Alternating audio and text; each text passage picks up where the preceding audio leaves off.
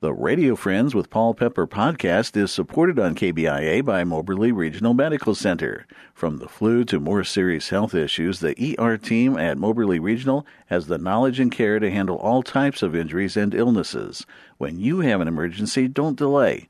Trust the ER team at Moberly Regional Medical Center at 1515 Union Avenue and at moberlyhospital.com. Moberly Regional Medical Center.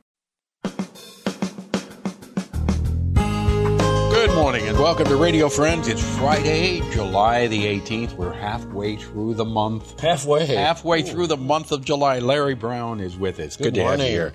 I like having you on Friday because you've always got stories or songs to share with us. Of course. Yeah, but today you have a story about a monster? Well, yeah, true story. And not just a monster, but a Missouri monster? Yes. All right. Yes.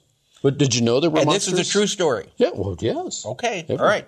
So here's Larry Brown with a true story about a Missouri monster. Well, of course, that was my lead question. Did you know there were monsters in Missouri? Well, in 1836, Albert Koch, who was from Saxony, moved to St. Louis and put up a museum in downtown St. Louis, right on Main Street. And it had the wonders of the world. For 25 cents, you could see everything from classical European art, ancient Chinese art, to things that might better be placed there by P.T. Barnum or Ripley's Believe It or Not. But his most impressive display was what he originally called the Missourium, and later it became popularly known as the Missouri Leviathan. He had assembled bones that he had dug up into a creature he believed existed that was about 3 times the size of an elephant. And it had huge ivory, what he thought were horns that went out to the side. It weighed altogether, his assemblage, of about 1,300 pounds. He had become fascinated by stories of ancient bones that were dug up earlier in Kentucky, but in 1838, he went to the Bourbose River, which is today Gasconade County, where they were digging up these old bones. He then went to what was called Sulphur Springs at that time. Now it's called the Kimmswick Bone Site, just south of St. Louis. And then in 1840, he went out to where he heard there were bones on the Pomme de Terre River. Pretty much at the junction of the Pomme de Terre and the Osage. And he spent 3 months there on the Brashears farm. Today that would be right at the northern edge of Hickory County line. And there he dug up bones, which he assembled and put together this skeleton. Now, we know later that he'd added some other bones. In fact, there were some bones of a giant ground sloth, and he had the horns were actually were tusks. And he'd had a skull that he had gotten at the Kimmswick bone bed, but he had constructed this skeleton. It was on display in St. Louis. For a while, then he sold the museum, but took his bones on the road. He took them to New Orleans, to Louisville, to Philadelphia, and eventually to Europe. And by 1843, he'd sold his skeleton to the British Museum. Well, there, some scientists, paleontologists, reassembled it and found that there were bones that didn't belong. And of course, what they had was a mastodon, a Mammoth americanum, or the American mastodon. Mastodon means knobby tooth. And so these were creatures that lived about 25,000 years ago. Now, Albert Koch was controversial in his time because he said that he found in the site on the Pomme de Terre River evidence of human occupation. So he said human beings and these giant monsters were alive at the same time.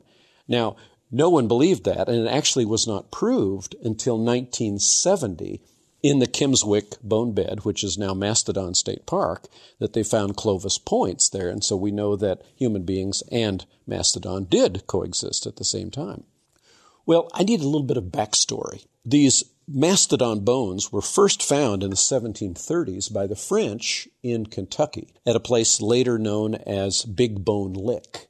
And there were stories about these bones being found out. In fact, there was a legend that Alfred Koch himself sort of put to the surface, that there'd been these giant monsters and there was a battleground and so on. Well, later we found out he made up that story from scant evidence and a little bit of a Delaware Indian tale. But the rumors of the big bones were out there. In fact, Thomas Jefferson believed that these creatures, beginning to be identified now as perhaps a relative of an elephant, had not gone extinct, but were actually still alive out west. And one of the reasons, among hundreds of reasons, that he sent Lewis and Clark out there was to find one of them. Well, Clark himself was fascinated by the evidence of the bones. In 1807, Clark had been talking with his good friend Pierre Chouteau, and Chouteau had been with the French paleontologist who had been at Big Bone Lick in Kentucky, who had come out to Missouri and had gone to the Pomme de Terre site and had found bones there, where Alfred Koch later would excavate. So Clark had himself a mastodon tooth, which wound up being in his home for a while, later wound up in a Paris museum. So there was fascination about it, but it was the 1840s when Albert Koch established his museum that started pretty much today what we would call a bone rush. People were out there scavenging and hunting. Now, I need to finish the story by saying it was in the 1960s and 70s that the University of Missouri went to the Pomme de Terre site and did excavation just before Truman Dam and Lake was built, and they knew the area would be flooded. And they found some 7 different springs, which probably had been ancient bogs, and found Pleistocene remains, mastodons, there in that site. And later that site is flooded. But if you want to go today to the visitor center at Truman Dam, you will see in the rotunda a huge display, a picture there of that site, and some display there of some of the bones that they dug up, which is evidence today that there were indeed big bones on the Pomme de Terre. All right. That's a good story. That's a good story. And it is a true story. Absolutely. The fact that the university got involved with it. Well, I wanted to say thanks to Ray Wood and Bruce McMillan, who were some of the original folks who did that work, and their papers and their result gave me the information to tell this brief story about a long history. That's pretty interesting, Larry. Thank you so much. Larry Brown. Now, people want your stories. If they'd like to take them home, they can get them on CD or DVD. Or a DVD, yes, by looking at www.brownstory.com. Or you can contact me at brownstory@hotmail.com. Okay, and you'll come and do stories for them. You'll tell spooky stories around the campfire, whatever. Stories made to order. All right. Larry Brown, always a pleasure to have you here. Thank you. Okay. Monday, we're going to find out about the Youth Empowerment Zone with Lorenzo Lawson. Our program, directed by Travis McMillan of the Reynolds Journalism Institute. Audio is Pat Akers from KBIA. Our floor director is Lowell Thomas, and our assistant producer and guest coordinator, Uncle James Mauser. If you'd like to hear this again or watch it, go to kbia.org. Click on Radio Friends, sign up for a free vodcast or a podcast. Bye-bye.